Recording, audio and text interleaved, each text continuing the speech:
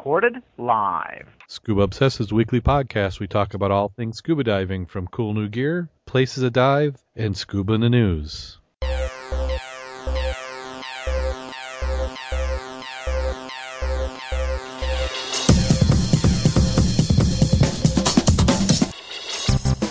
Scuba Obsessed episode 94 is recorded live December 15th, 2011.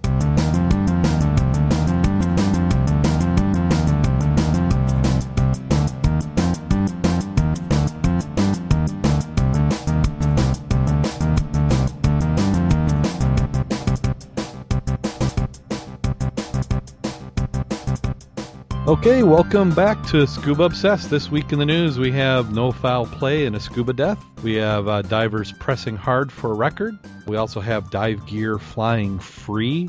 We'll have a new way of doing underwater ice diving. And as always, I'd like to welcome one of my co-hosts. This week we have Mac, the dive vendor. How you doing today, Mac? We're doing very well. It's been a busy day, as I understand yours has been. It's not too bad. Been a good day. I woke up this morning and, in Fahrenheit, we had, I think it was 55, 57 degrees. It almost felt like summer. But it sure has changed. I think it was 54 when I left this morning, and it was 36 when I got back. Yeah, so it didn't work out well. And as Dave was saying, maybe you have to wear a merino line Speedo on days like this. Or something. It kind of creates a bad mental image, I'm afraid, though. So what we'll do is we'll go ahead and jump right on into the news. We'll get through this news. We have quite a big news week. The first article, and as always, we're going to paste that into the chat room so everybody can follow along. And we have a hoppin' chat room tonight. And the first one is a follow-up to a story we had earlier in the year, which had to do with an individual who had unfortunately passed on in the attic of his home wearing a scuba suit. And supposedly, as the story goes, he was trying it on for a trip. But his girlfriend, who was a well-known dominatrix, discovered him and came up with a story. So there's some questions as to what the motivation for the scuba suit was, but they have ruled that there was no foul play. So they're assuming that the story that she said where she didn't notice him missing right away and then went up and found him is correct. In August, Schultzmuller, 49, in Philadelphia, was testing his scuba equipment he planned to use on a vacation in Mexico. And he had passed on, presumably from exertion or something. But there's a little bit more backstory about his girlfriend. If you read in the article, really unrelated to scuba diving, but quite a dramatic history there. And then the next one we have up is we have scuba diving equipment stolen in a Newmarket raid. Ice Bucket would pay not to keep your dive gear in a garden shed at your home. That seems to be a trend over there. If you have it in a garden shed, it's likely that somebody is going to come and take it. It just seems like a garden. I say that, but that's one of my actually dreams is to put in a garden shed for my dive gear or mini barn, so to speak. I was going to say, it must have been a mini barn because they found the ladder against the side of the house and a small window had been forced open. So a shed is not what I thought, but makes sense what she does. A small barn, that makes a lot of sense. Yeah, the scuba diving equipment stolen from the garden shed in the Newmarket Kings Edwards Road.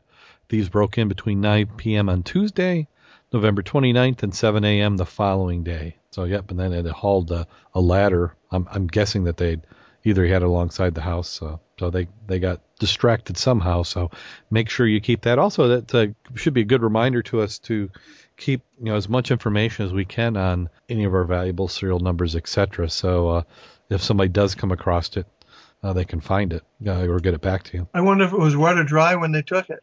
I don't know. And then here's something that's a little bit unfortunate. The vandals in Tampa drained the YMCA pool. And this, you would think somebody would notice before this would happen. They're presuming that the individuals involved that they haven't been able to identify, they had to open a couple different valves. And when the one of the managers of the pool came back the next day, he was a little shocked to find it all drained. The pool was drained overnight on Sunday, and this was discovered by the Y's athletic director. He had a feeling of disbelief trying to think how it could have happened. There's a series of valves that had to be opened to allow the entire contents of the pool to drain into a nearby retention pond.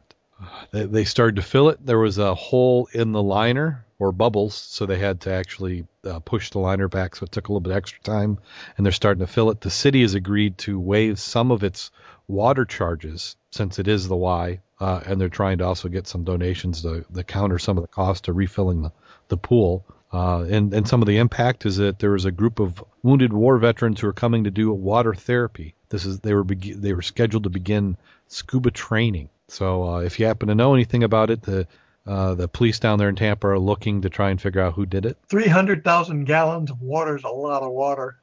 That is a lot of water. I just wonder what that cost and what it's going to cost to refill it. I don't know. I'm in the country, so I've got a well. Let's see, 300 gallons of water would probably take me about a month. 300,000 gallons. 300,000 gallons. Yeah. So I know that when I worked in the city of Niles, that was one of the fundraisers that the volunteer fire department would do. Is they would you could pay them and they would come and fill your pool from the pumper trucks. Yep, they do that out here also for a little extra charge. But I don't know anybody in my neighborhood that has a 50-meter long pool with that many gallons in it. Yeah. The picture of the pool is pretty neat. That's a big sucker. That's a nice pool. Nice pool. And then next up is we have some divers unfortunately became ill. They were doing a ecology dive in a river in the UK. And let's see if we can, when this comes up, this is reported by the BBC. The River Avon, yes. The River Avon. Is that notorious? Chippingham? Members of the Cane divers spent 6 hours cleaning a stretch of the River Avon. They pulled more than 40 trolleys, which would be shopping carts in U.S. vernacular, 20 bicycles, and a bus stop with the bin and timetable attached. But the club has had 5 divers have since become ill, and they think it might be Wheels disease. Now, did you happen to find out what that was? I looked that up because I was curious, because we dive in a lot of, I don't want to say crappy water, but potentially infected areas or areas that might have some issues. We dive in the shadow of waste treatment plants sometimes.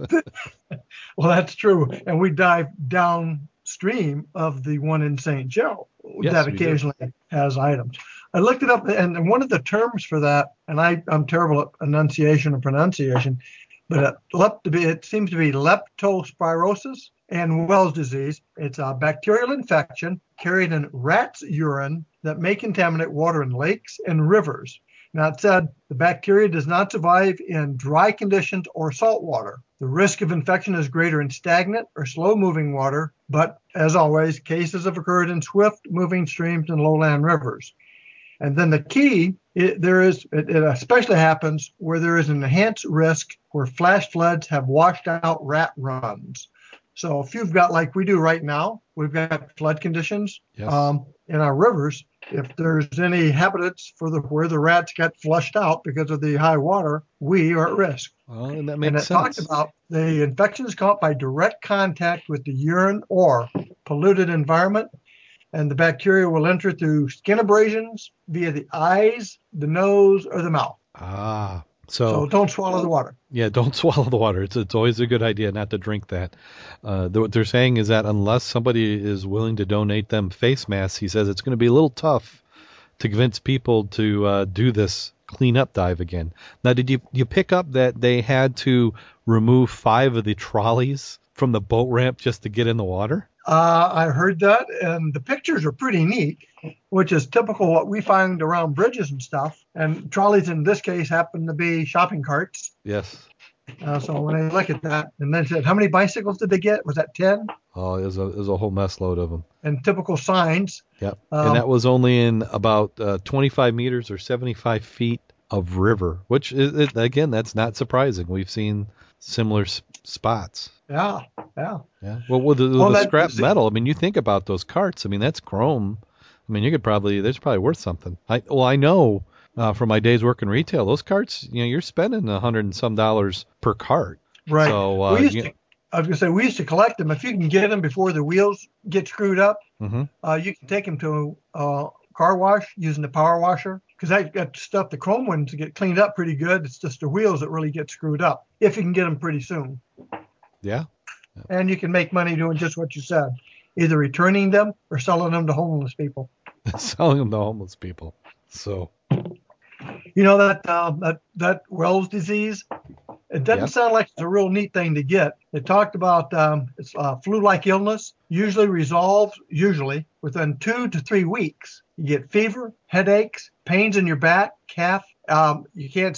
So you need to be laying down. Some cases develop into jaundice, and death may occur in 15% of the cases. Whoa, 15%. That's not just a decimal point there. That's pretty significant. That's pretty freaking high. Yeah, but that usually occurs if the individual gets jaundice. And they said it's not the divers who are getting this, it's canoeists. Well, I could see that because, if you're canoeing, a lot of times you get the paddle on one side of the canoe and then you lift it up and you go to the other side. So then the water runs down to your hands and then you wipe your mouth or your eyes or your face and you transfer it that way. Well, they're just saying items to make sure you can minimize it, obviously not getting in the water, is if you have cuts or anything like abrasions, make sure you put waterproof bandages. So make sure you're wearing footwear and you're not doing this like in the summer barefooted. Don't capsize, drill, or practice rolling your canoe in suspected waters. When possible, shower soon after canoeing, or in our case, when you get out from diving. And if you're in doubt, get to your doctor early. They check it out by a blood test. The thing with that, it sounds like, there's times when it's going to be more likely, but I don't think you're ever at a time where there's with zero risk. Yeah, it's like if you go to that little place up in South Bend where I dove looking for that crystal ball last year. When I went upstream to where they launched the boats, that's where I found that big sign that said, "Oh, by the way, danger," that during high water, you really might not want to be diving in this or swimming because they have overflow from the local sewage plant, which is right downstream of us. So we have, items that are quite similar to it. Yeah, and the thing is that all our favorite spots are downstream from that spot. So, if you have a sign there, it should go follow for everything. Yeah, full face sounds like a real good idea, doesn't it? Yeah, it does. Full face, dry suit, dry gloves. Okay, now I'm getting into my environmental diving. Yeah. Then have somebody to decon me with Clorox when I get out. Yeah, well, maybe that's what that guy was doing in the attic, just being extra safe. Okay, next one up is from a website, bookyourdive.com, and he has an article. It comes from a different perspective. This is somebody from an ethnic background where it's a delicacy to eat the shark fins. So that was something they have, and I understand that shark fin soup can go for as much as $100 a bowl. And for those who aren't aware, it's a practice where many times what they do is they cut just the fin off the shark and they throw the rest of the shark back because it's worth the shark fin's worth so much to be used in soup, and then they're killing millions of these sharks a year just for this dish. So many places have banned the practice. Thailand's talking about banning the practice. Of course they won't do it immediately. They want to put a deadline, but at least they're heading in the right direction. But this article, I won't read the whole thing here, but it might be something you want to look up and just see some of it. It's kind of somebody coming around to realizing that it might not be something that they should do. So kind of an interesting take on it. I thought it was interesting looking at some of the common arguments about it's a tradition. Sharks eat people all the time. Too many of them. We have to eat them. Shark fins are delicious. They're scary. Why do you like them so much? Okay. Some of the items in there are pretty interesting. We go from that to another UK story, and I can remember covering something similar in the past, and this is ironing, underwater ironing. I still don't get it, but I guess maybe that's half the point. I don't think she's using an electric iron, do you? Well, maybe once. I bet she doesn't have to add any water to it either. Yeah. So this is, let's see, what town are they in that they got this? Oh, this is Australia. I'm sorry, I said UK. Yeah, I was going to say, whoa. Yep. Deborah as a party has put out a call for 200 scuba divers to break the Guinness World Record for extreme underwater ironing Sunday, February 2nd at the Brighton Open Water Baths. So the latest sport combines the thrills of outdoor activity with the satisfaction of a well-pressed shirt. I am amazed for the run. I am aiming for 200 divers to iron out the record, so to speak, so all those Dutchies, what us Aussies are made of. So let's claim back our record. I was trying to find more details on that, and I'm not finding any. No, I've seen some before. We've covered it in the past. If somebody looks through some of our old episodes and show notes, we'll see where they have the underwater ironing. But it must just be one of those things where you put the two together and there you go. Well, in 2009, UK divers broke that record for the most number of divers ironing underwater at the same time. And it said 128 scuba divers braved the freezing winter temperatures to attempt to break the world's record, previously held by the Australians. Yeah, so it sounds like a grudge match. Interesting. They're pretty serious about it, talking about the equipment they need, when to bring it. I can't believe that, last week we were talking about things to do underwater. Yep. We never said this one. No, we didn't have underwater ironing as one of them. Not in my foggiest notion would I have come up with underwater ironing. Interesting. The things you learn on this program. Just a kind of our own public service announcement. No, I can tell you it's an activity my wife would never volunteer for. She's not a fan of the ironing. And now here's another article which I have no idea why I even put it in there. So, is this the firefighters? This is the firefighters. They must have had some point in the article where we were talking about scuba diving. Well, there must have been a good reason for it. Oh, I know. That's because the fire department lieutenant in this almost lost his life last year. That's right. That's right. Ice during a training exercise. Yeah, this is a good one. This kind of talking about this is something where there's plenty to be learned from for underwater on the ice. And if you look at what happened, he was under the ice, and it looks like he had a free flow that blew his mask off, and then he went back to his backup bottle, and for whatever reason that didn't provide him any air. He went to breathe in, and nothing came in. And luckily the tender sensed something, and they got people in the water and helped him out. Oh yeah, I was looking at the report on that. Have you got that same one? Yeah. Thought he had a leak. He could hear something. All of a sudden, kaboom! Sounded like the first stage regulator malfunctioned. They said 2,500 pounds of air came rushing through, blowing off his hood and his mask. At that time, face and head were suddenly exposed to icy water. Couldn't see, couldn't communicate, and couldn't figure out what the hell just happened. Yep. It was 75 to 80 feet from the hole. Wow, that's quite a distance. I mean, even if if you have somebody on the line, isn't that where you do the was it 3 pulls you in, but that would be about 40 pulls. You think that had a vibrator on the rope, man? So much. Yeah, but reading this, I mean, this is very valuable. It lets you know what can happen. Well, and they said after his hood and mask came off, obviously that rush of cold water is going to really mess your mind up. He obviously went straight up, body hit the ice sheet. Oh. So now he impacted that. And suddenly, if you had exhaled when that happened, you're going to be in a world of hurt. Oh, yeah. And the ice was, 10 inches thick, so there ain't no way you're going to use your dive knife to get through that. Yeah. They said when they came to the hole in the ice, they could see the diver wasn't breathing. He and the firefighters pulled him out of the water, put him onto the ice, removed his gear. They grabbed the diver's jaw and pulled his mouth open. Yeah, so it's probably just a reaction of everything just kind of clenches in the ice. I mean, he was in some sort of shock. Well, you move the jaw up so you can clear the airwaves. Yeah. Oh, I see what they're saying. Oh, I thought they meant that his jaw was clenched. Right. The other interesting part is he did have a backup regulator, and he did use it, except it didn't work. Yeah. So they had the right equipment. The circumstances just went to heck. Yep. So, just a reminder of how much preparation we have to do. Some of this stuff we do so often that you begin to maybe not take it as seriously as you might.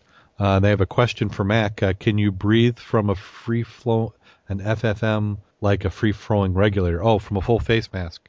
They want to know if it free flows, if you can still breathe from it. If you can get a hold of it, you certainly can. You can make a bubble, and you can breathe through it. But again, if you suddenly got dumped there and your full face in ice water, you're probably going to be a little startled, to say the least. And you'd have to have, I wouldn't want to do that planning to do it. You know what I mean? No. Well, if you plan to demonstrate how this would happen, you could probably do it. But to have it blown off, one, you've got to find it. It's probably going to be whipping around at the end because you got a free-flowing regulator. Yeah.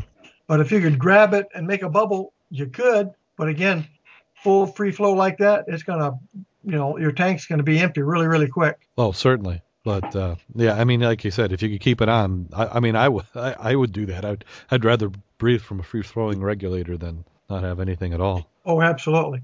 I mean, we've done it from tanks. Take the regulator off your tank, just hold your tank underwater, open it. Using the high pressure coming out, you can make a bubble and actually breathe off of that. We've done that before as practice. But again, warm, controlled environment. No, I wouldn't try. I wouldn't want to be in that guy's position. No. No, not at all. But glad he's okay. And, it's one of those unfortunate ways to learn some skills, but it turned out okay, and it will make him a better diver, I'm sure. Another one for our friends in Ohio. State funding has approved for the Maritime Museum. This is from Toledo, one of my favorite towns to go and visit.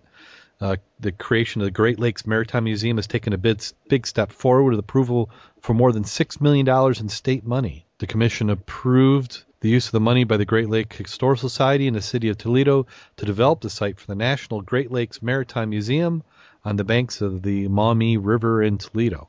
The society has opened the Inland Seas Maritime Museum. It has operated the Inland Seas Maritime Museum in Vermilion, but has been planning to move several years. It contracted Toledo Lucas County Port Authority to move the port-owned Toledo Maritime Center in the Marina District after looking for various locations along Lake Erie. Our current facility is locked in by the lake and private homes, and the expansion would have been next to impossible. The new building will have about 12,000 square feet of display space, almost triple the amount the current site has. They're expecting to be an entirely new experience with all new exhibits, world-class exhibits, fabrication. It's going to be the finest museum of Great Lakes history anywhere in the world. I don't remember seeing what the Colonel M. Schoonmaker, that's the Great Lakes freighter they're going to have there on display. And that's where a lot of the cost is involved in. Yeah, that's a lot of work to do that, to move a 600-foot, they need a dredging for a 600-foot slip for the freighter. Right. Well, getting it set up is one thing, but maintenance can be a real bear. Well, one of the groups that my dad supports on one of the Olympia societies, I don't know if you've been following that about the Olympia Museum. No, I haven't. That's over in Philadelphia, and it's one of the last of the Great White Fleet ships, and the hull is just rusting away, and it needs to be redone. And the museum that it's affiliated with doesn't want to pay for the maintenance. They're pretty much saying we're done. So that's what's really interesting. It really comes down to money. Same thing with a lot of the archaeological digs and stuff. It's nice to be able to preserve stuff, but who's got the money to do it and then maintain it? Yeah, and that's what they're saying, is that it's such a drain on the museum. They feel they have better things to do with their funds, so they're giving it up. And there's several societies who are working on it, and there's some national grants that are going to be applied. But in the meantime, they're running out of time. They've only got a few years before they say there's going to be some serious damage. Well, their only real solution is to yank them up, put them on tractor trailers, take them to the desert. Yeah, I guess that's one way to do it. Well, they do it for the airplanes, do it for the boats. Yeah, like to see some of that stuff preserved. It's they're unique specimens, and you can't do them. And never going to make another one. Well, I'm waiting for them down at the Chicago Museum to get rid of the UC 505. You got to believe the maintenance on that, and eventually I will bet you money that eventually that will go by the wayside. Well, but have you seen what they did with that? Well, which time? Well, now that it's inside a building. Last time I was there, it was inside. Yeah. So, I mean, that should. I mean, it had to have been expensive to put up that building, but maintenance on that has to be a lot less than it would have otherwise been. But that's a moneymaker for Chicago, though. I was going to say they still charge a little extra for that one, correct? Yeah, that's I want to say $10 or $12 to get in that submarine. So, and there is a line. It's kind of like Disney World. They got tickets, and they got so many per so much time, and they move it through, and they got tour operators. So Yeah, right now, I mean, it's such a unique piece of history. If you ever get a chance to go to Chicago into that museum and view that, it's amazing to see that. A lot of original artifacts are still on there in display. That boat is still, the display of that one is much better than many of the World War II boats we have either in Lake Michigan or on the east or west coast. The way it is preserved and available for you to go through it, the way they've cut it up. The Germans actually in Munich at the Maritime Museum, or their major museum in Munich, they actually have a U-boat. But it's the different decking. You can be on one floor and you'll have the periscopes. Go down, you got the con, but it's nothing like the 505. That's absolutely gorgeous. Yes, it is. And next up, we have Air Malta is flying diving equipment free of charge this winter. So this is one of those things where, the PGA for a long time, if you've got oversized clubs or a bag, the PGA picks up the airline fee for those. And we'd said how great it would be if the same thing happened for dive gear. Well, here's Air Malta, and they're saying they're going to fly your dive gear for free this year. This winter, Air Malta will waive all charges related to the carriage of scuba diving equipment on its scheduled flights.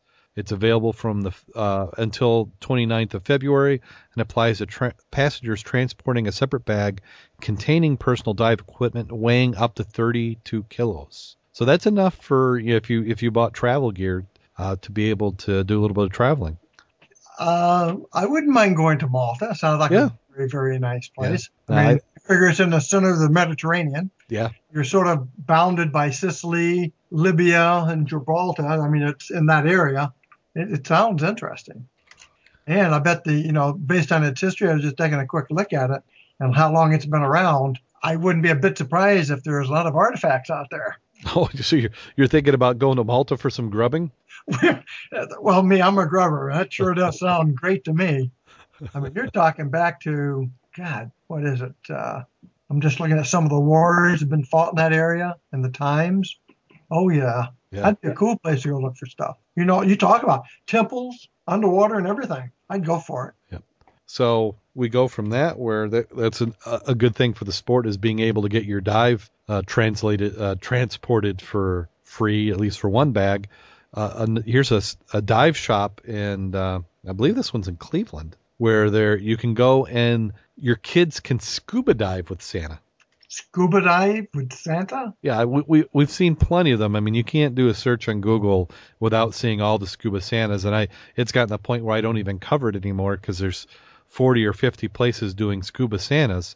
But this one I thought was a little bit different twist, where you can do essentially what's almost like a Discover Scuba with Santa. That's a Scuba Santa event this Sunday from 11 a.m. to 1 p.m.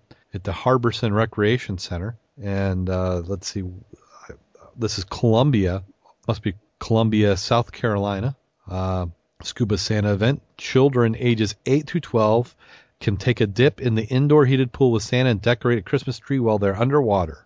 They're saying this is a great opportunity for kids who are interested in scuba diving to try it for the first time in the comfort of a pool. Says Lucy Krilling, the owner of Columbia Scuba, puts it's a really cool way to have a visit with Santa. And I would have to agree. Definitely unique. So, and excellent. Just so dive shop getting out there and doing some promoting. We love to see that sort of activity. I wonder what the cost of the picture with Santa there costs. Yeah. Well, the underwater camera. I mean, I'm sure there's some add-ons that you can go and get it. They said registration is limited, so if you're interested, sign up. But that is Sunday, December 18th, if you're listening to this recorded. And unfortunately, I could probably double for Santa sometimes, especially the way the winter's going. And then next one was we have, as we talk about dive shops, we have a retired Army sergeant is getting ready to live the dream and do what Rich Sinowick does, which is have a job that doesn't suck. He is going to... Well, that sucks, sort of. Well, yeah, breathing on a regulator does, but he's going to get to... he's planning on opening a dive shop. This is... I can't tell you what this is. Watertown Daily News, New York area. a retired Army sergeant who works as a contractor at Fort Drum. Soon will open a scuba shop downtown where he'll also teach others how to dive. He's planning on opening at mid-January at 70 East Main Street, storefront next to the Jumbos. He says he will soon start painting the walls and ordering Scuba Pro equipment. The Village Planning Board approved his plans Thursday night. He is certified through PADI and is considering taking a class in teaching scuba diving for the handicapped. I may try to get that done before I open the shop. Right now, it's going to be just me starting out. He was raised around Syracuse, retired in 2010 as a sergeant first class after 23 years in the Army. He works as a contractor teaching robotics at the 10th Mountain IED Defeat Center. So excellent. We wish him the best. Interesting. He's saying that he's going to offer both instruction and base equipment packages for $600 to $800. So he says he's got an excellent location. So we wish him the best. And then one of the preserves, and I keep forgetting that this isn't a preserve yet, but here in Michigan, in one of the spots that we dive the Ironsides, but they're getting a step closer to making that a preserve up there, which is kind of unusual. If you read the law, anytime you have two boats of historic value in the same geographic area, that like automatically becomes a preserve. So this seems to be just a formalization of the area. And why would not this preserve have been set up when the Southwest Michigan Preserve was set up, Mac? You have any idea? No, I don't. I just was reading through this a little bit. Not to rain on anybody's parade, but it talked about Lake Michigan shipwrecks such as the Henry Court near Muskegon. Well, the court, as I recollect, is my mind is going here, a whaleback, and she actually went down right off the piers. And you could dive that one by going off the piers if you're a pretty decent swimmer. And it was pretty much rubble. Yeah. Probably 15 years ago, a storm came through and moved her a little bit. And it actually positioned it such that there were portholes and stuff that were not exposed, were exposed. Of course, they're now gone. Right. But, you may preserve it, but Mother Nature is not going to necessarily agree to what you want. I mean, I can see having a preserve, but I still am not 100% sold on what it really does for shallow water wrecks like this. Yeah. Now, here's the little thing, which kind of reminds me of what I'd love to do. It says many of the local people in the group that has been working on similar projects for the years, the original group called the West Michigan Artificial Reef Society formed in 1999. That group's mission was to get permission from the state to sink a clean ship as an artificial reef, which was never allowed. Preserves by design are allowed to sink a cleaned vessel, one per preserve.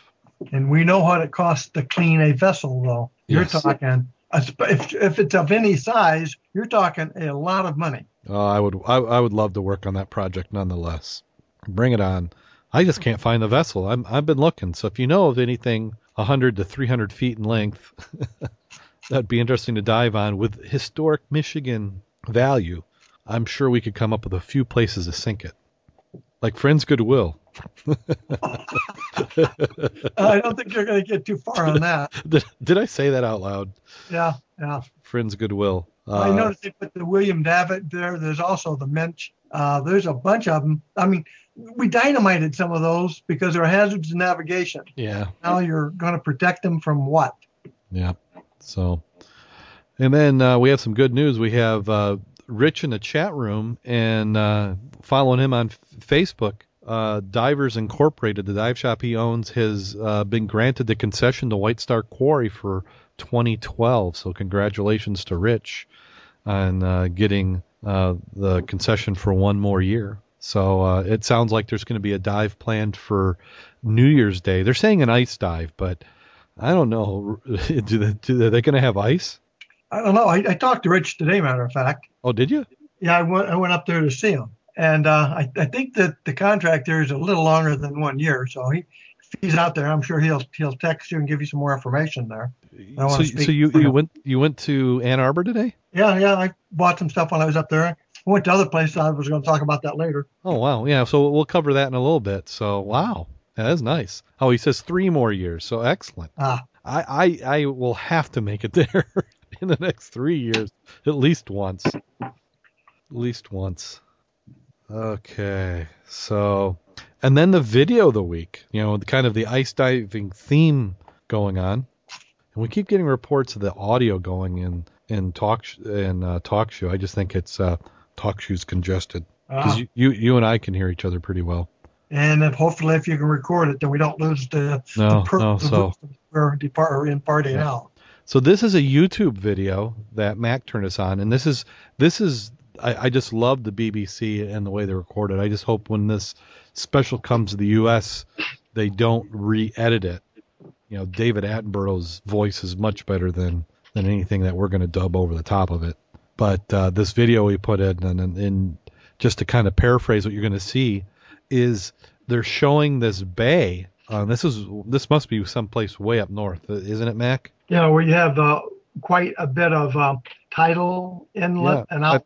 It was like 12 feet from low tide to high tide. It's almost like the Bay of Fundy where you have extreme amount from low to high tide. Yep. So this bay has ice over the top of it, and when the water goes out, the natives of the area up there will carry out this wooden sled / ladder, punch in the cracks of the ice, and then walk down underneath and gather mussels. So it's impressive, but scary when you think of if you're down there and that water shifts somehow and closes that opening, you are really messed up. Well, the video really didn't scare me. Like when they first went down, I'm thinking, oh, that's fine. But they're down there and the water's starting to come back. Yeah. So that opening that you just barely squeezed through is now shifting and moving. And you're crawling up, and there's nothing stronger than that ice moving. I mean, we've seen it here in Lake Michigan, the damage it can do to the shorelines, that the power that ice has, and to be crawling down there and up out of it. I would much rather it be floating like we do in Lake Michigan and you drill a hole and go in than I would to ever do what they're doing. I'm sure we could get used to it, but I don't think I like mussels that much. I could, though. Mussels and maybe lobster I could be. Well, it looks like that's a crab down there. The crab looked interesting. But so that's our video of the week. That one, another way to do some ice diving. So we just absolutely amazing. We're getting that time of the year. I'm getting kind of excited, but I got to get my December dive in. I haven't got my December dive. I've been the last 2 years of diving every month, and I feel like I'm at risk of not making it. So I got this weekend. Are we going to this weekend? Well, we'll talk about that in a minute. But are we going to talk about the camera? The camera? You want to talk about the camera? I got that in the notes, but we can. Icon looks interesting, and so does that equalizing item. Yeah, and I know everybody kind of has their favorites on what kind of cameras, but some potentially cool scuba gear was the Nauticam. It's an underwater housing for the Nikon D7000, and the reason I usually don't do just general products a housing's a housing. But this housing looked incredibly tight to me. I mean, I've seen housings where it's like a big giant box and there's levers that kind of eventually touch something on the camera. But this housing looked to be, in fact, it looked so good, I almost don't believe it's a working housing. I looked at it and it's great looking camera setup. But when I saw the price, it's like, it's really great to look at, but ain't no way in blazes I could ever afford that one. Oh no, it's not in my. I have to buy and destroy a lot more cameras before I'm going to get to that point of what they have in there. But just all the buttons and the controls and how it went in, that's very interesting to see how that housing was. Yeah, I think you have to have a jet pilot license to operate it though. It's got that many bells and whistles. It did. So. But one of those things, I've got to take a class sometime with somebody on some underwater photography and maybe advance that skill a little bit. That's one of those things I eventually want to get into, like everything else. It only takes money. Yeah, just a little thing called money. I'm just trying to convince my wife to get a full-time job so she can buy me all the dive gear I need. Yeah, I was talking about something about a dry suit for a Christmas present, and that's not going over real well yet. I thought you had a dry suit. Well, I still have one downstairs too. And you just got to get a silicone seal on that neck. I bet that would work. It just may have to. Yeah. So that should do it for the news. Or did I miss anything else? Is that all of it? It's equalization for all. Oh, the equalization. That was an article, and that was from the AquaViews magazine, and I thought that was a good topic to kind of lead into to talk about. I thought it was very well done on just talking some of the different ways to equalize. Well, that's like 2 months ago, we did the article on the Dan, one of the articles on the same topic, ear. Yeah. And that was where one of the techniques for clearing your ears, such as if you had a reverse squeeze going up, you don't blow, you actually pinch the nostrils and suck in. Mm-hmm. A lot of people didn't know that. That was one of the exams I gave. I made little exam questions on the newsletter. Yeah. Obviously, you didn't take your exam. Well, on that one, I know you don't blow out when you're coming up. I mean, I could see why somebody green in diving would think you would blow, because that's what you're doing as you're going down. Yep. Mm-hmm. So you feel pain, and that starts to become a reflex. But I've tried a lot of these other techniques. I mean, it's one of those things I just have, I have to do the hold my nose to do the equalization. I'm the same way. Even in the old days, I'd have a pinch pad for my nose, because if I can't somehow block it, I can't do my jaw like a lot of people can. Yeah. It just doesn't work for me. Yeah, I haven't been able, but this article talks about the Valsalva maneuver, which they say is one of the easiest methods to employ, which is simply hold your nostrils, gently blow out through your nose. What it does is force the air into your throat. And then the Toynbee method and the Lowry technique. So right. Worth reading and remembering. Yes. Okay, now we're done with most of the items. They're threatening me in the chat room. I'm not following their thread. So that does it for the news. I think we've actually finished that one up. And we talk about last week's dive. So I didn't get a chance to get out. Bob called me and they were going to break out the boat. And I just, I probably could have done it, but it just wouldn't have been a good idea. Enough congestion, cold, it wouldn't have been that deep a dive, but I think it was just better to call it and be safe. So I didn't go. Well, Bob and them did not go. Bob also wound up with a sore throat and looking ahead for other dives this week and for the New Year's stuff. He did not dive either. So the only one remaining was Kurt. So they did not dive on the south bend there in Diamond Lake. Yeah, that'd have been great. So excellent chat going on in the chat room on cameras and housings. Everybody's kind of has their own preference. And I didn't mean to imply that all housings are the same, because I know they're quite a bit different. I've experienced bad housings or tough to work housings. I'm just amazed at that one on that Nikon that was 300 feet. That seems like just a lot.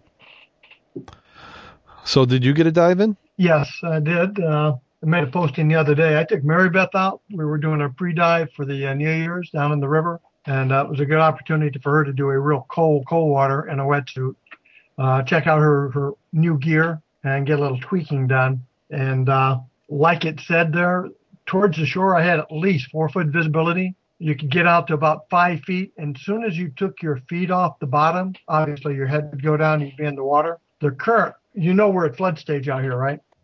Or flood stage. Oh yeah, I was driving down Cleveland Road there in St. Joe, and there's it's kind of like my litmus test for how bad it's flooding. And when it's over the banks, that little creek, then it's all hopes lost for river diving for the next week. Well, the visibility was not bad over there in the Whirlpool Basin area. But when you got out to, like I said, about 5 foot, about the time you're going to start to go down, where the muck is getting a little thick, as soon as you went under, that current coming from the river is hitting the shore, making a catch, and actually will pick you up, run you about 5 to 6 feet from the shoreline, and run you right out into the middle of the river before you can say boo. So that is not a place we're going to be diving New Year's night, especially if there's ice floes out there. No. So, and we didn't cover it in the news, but I was just glancing at the Herald Palladium today, and they're closing the port here in the St. Joe River. That's correct. If they cannot, they can't dredge it, therefore the boats aren't coming back. Yep. So pretty much they say at this rate there won't be any ship traffic to any of the ports. So no concrete, no crushed gravel, no salt for the roads. That all normally travels in through St. Joe.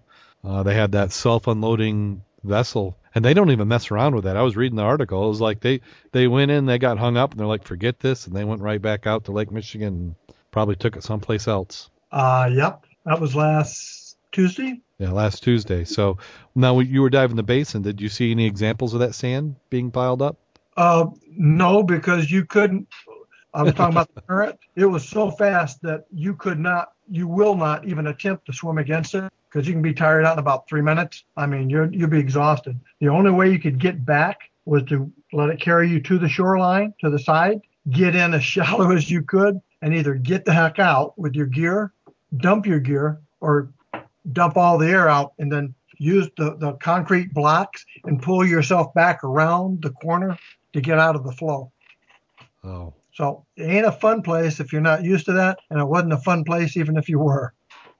So we're probably hitting probably Schaefer. I'll take that back. We'll probably go to Singer Lake and do a second checkout for people who are interested in getting their gear squared away for the ice dive. Yep. Because you don't want to do it in the middle of the night in an unfamiliar piece of water. Okay. So where's the ice dive look like it's going to be on New Year's Eve? Well, a lot depends on the river again. I'd still like to do the Whirlpool Basin, pending no ice. If we have ice, it'll be up there at Singer Lake. Singer Lake.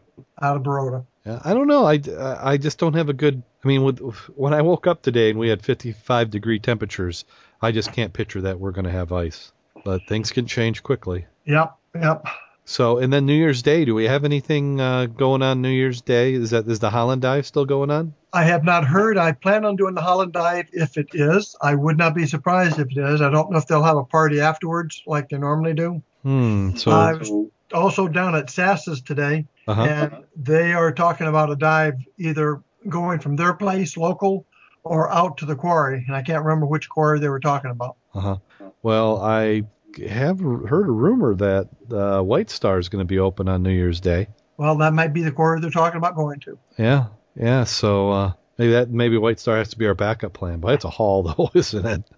Yeah. I think I'll probably try Holland first. Holland first. Let's see, what else do we got on tap?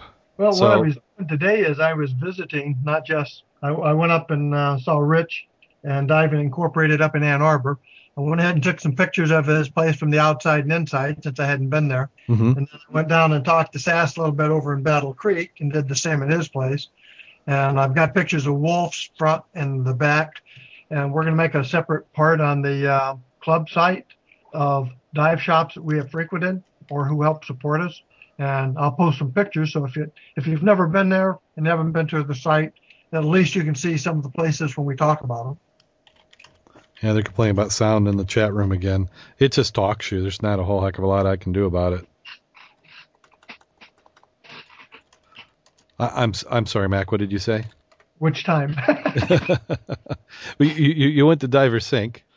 Right, and then I said I took pictures, and then I saw Sass down in Battle Creek. I took pictures of his place, and I'm taking a few additional of Wolf's, and I've got some of Moby's, and I'm going to put a separate section on the Dive Club page talking about dive shops we use. So if you've never been there, you can see pictures of what it looks like when you get near it. Cool, we need that. It's kind of like almost Street View for dive shops. Yep. But I enjoyed it. Both places had a lot of interesting equipment that I've seen in the catalogs, but I haven't been able to put my hands on and play with. So you got the Fondle dive gear. Oh, yeah, man, was that nice.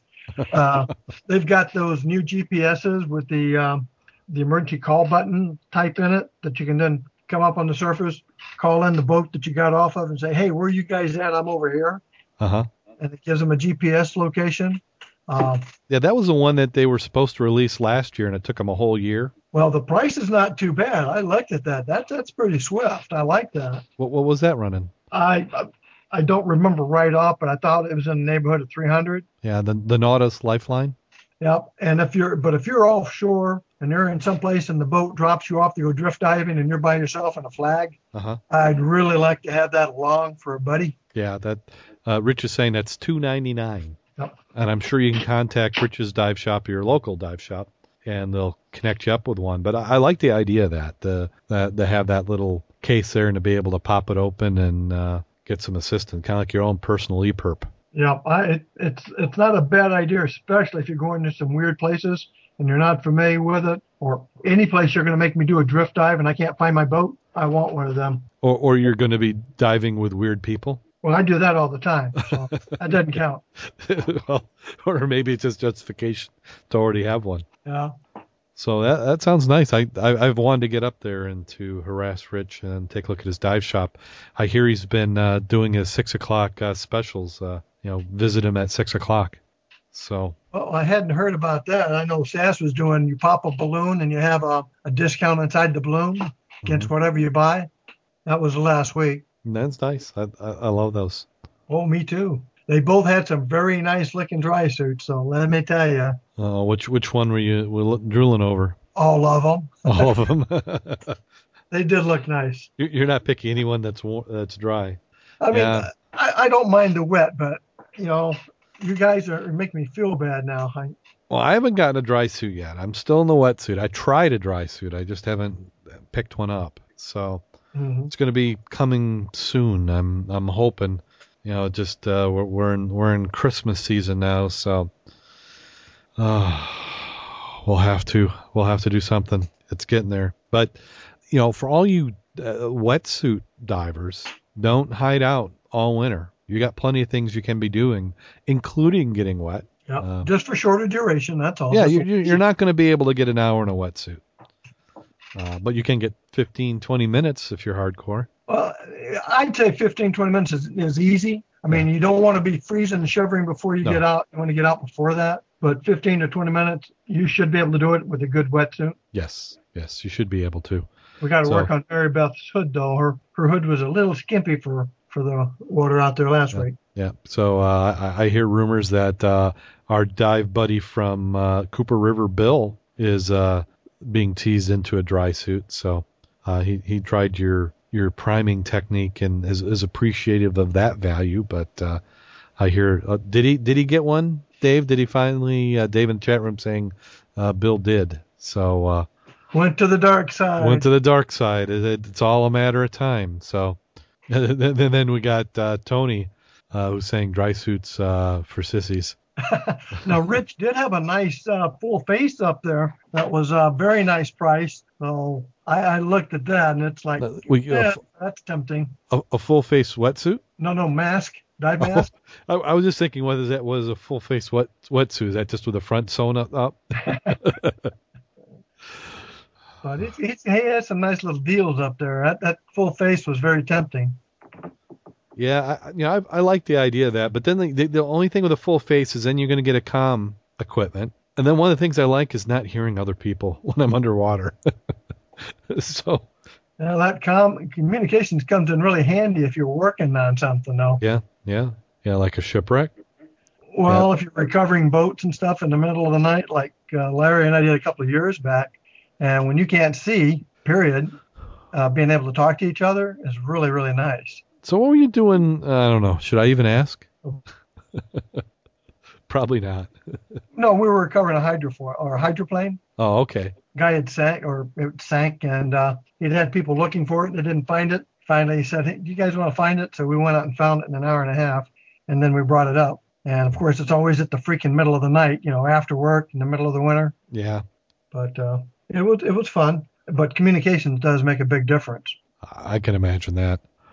Well, let's go ahead and I'd like to thank everybody for the 5-star iTunes reviews. So don't hesitate to give us any of those. If you like the show, let us know. Let us know what you like. So the first one we have is, and I might have read this one, but if not, it's such a good one, we'll do it again. Great job. What a great podcast. You guys are easy to listen to, have good information to share. As a Patty MSDT, I recommend your podcast to my students along with a couple there's good ways to maintain the obsession between dives. Thanks for the effort, and that was Tom Kreider. And the next one is Take Me With. I have wanted to dive for a long time, but never have. I came across this podcast, and it really makes me motivated to get in the sport.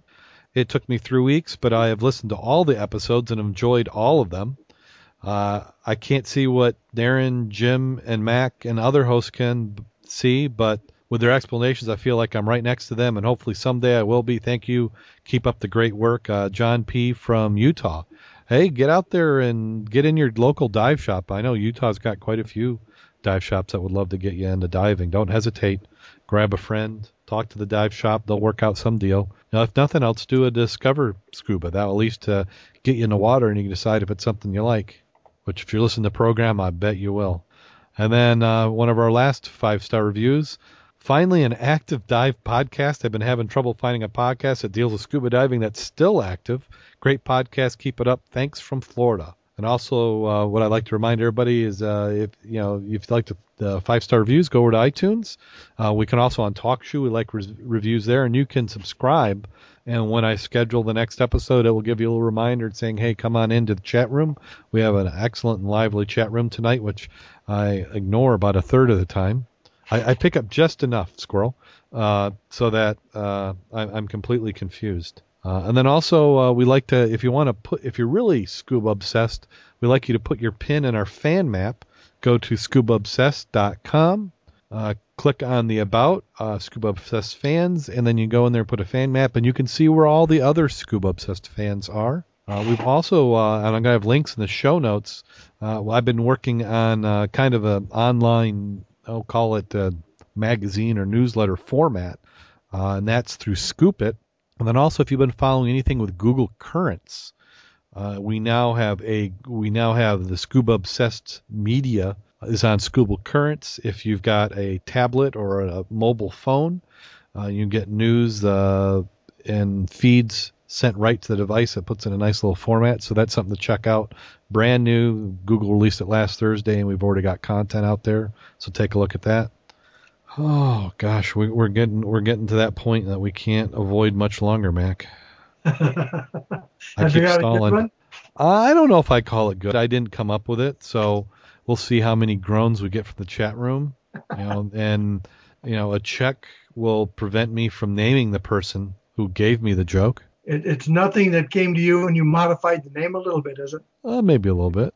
Got anything to do with dogs? No, not that one. That one's on the list, but not for tonight. I might have to. That's kind of like fine wine or cheese or manure. It needs to age a little to reach its full potential. So this one. Good, though. It was good, wasn't it? That was a good one. Yes, everybody's wondering what the heck we're talking about. So we can do that privately if they like. Yeah. Maybe we'll do that one after. So this joke is. Are we ready in the chat room? Any last requests from the chat room before we ruin it, gas everybody out? They're just going on and on. I don't even know what they're talking about anymore. Somebody's talking about their wife despising diving. Oh, wow. There's some stuff I can't even repeat. We try to be PG on the show, but the chat room can go way beyond that. So they usually do. Yeah, they usually do. So we bring out the best in people.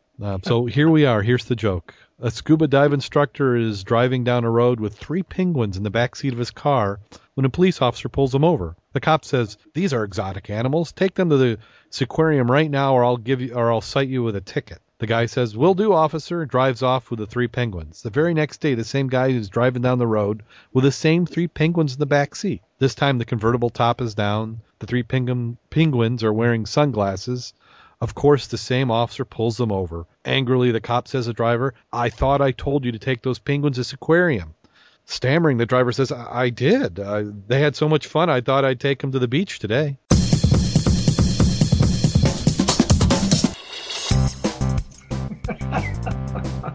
Very good. Yeah.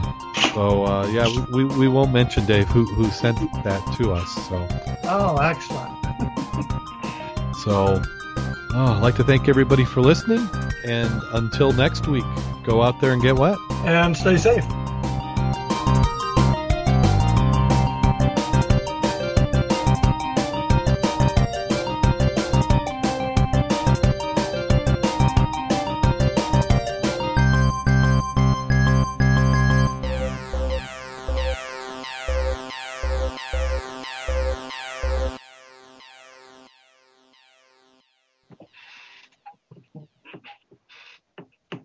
Call recording has been completed. So now we can talk and don't have to purge what we say, huh? For some reason, all my formatting is crazy. Here we go. Okay, I fixed it. So I get for using a sophisticated program like Notepad.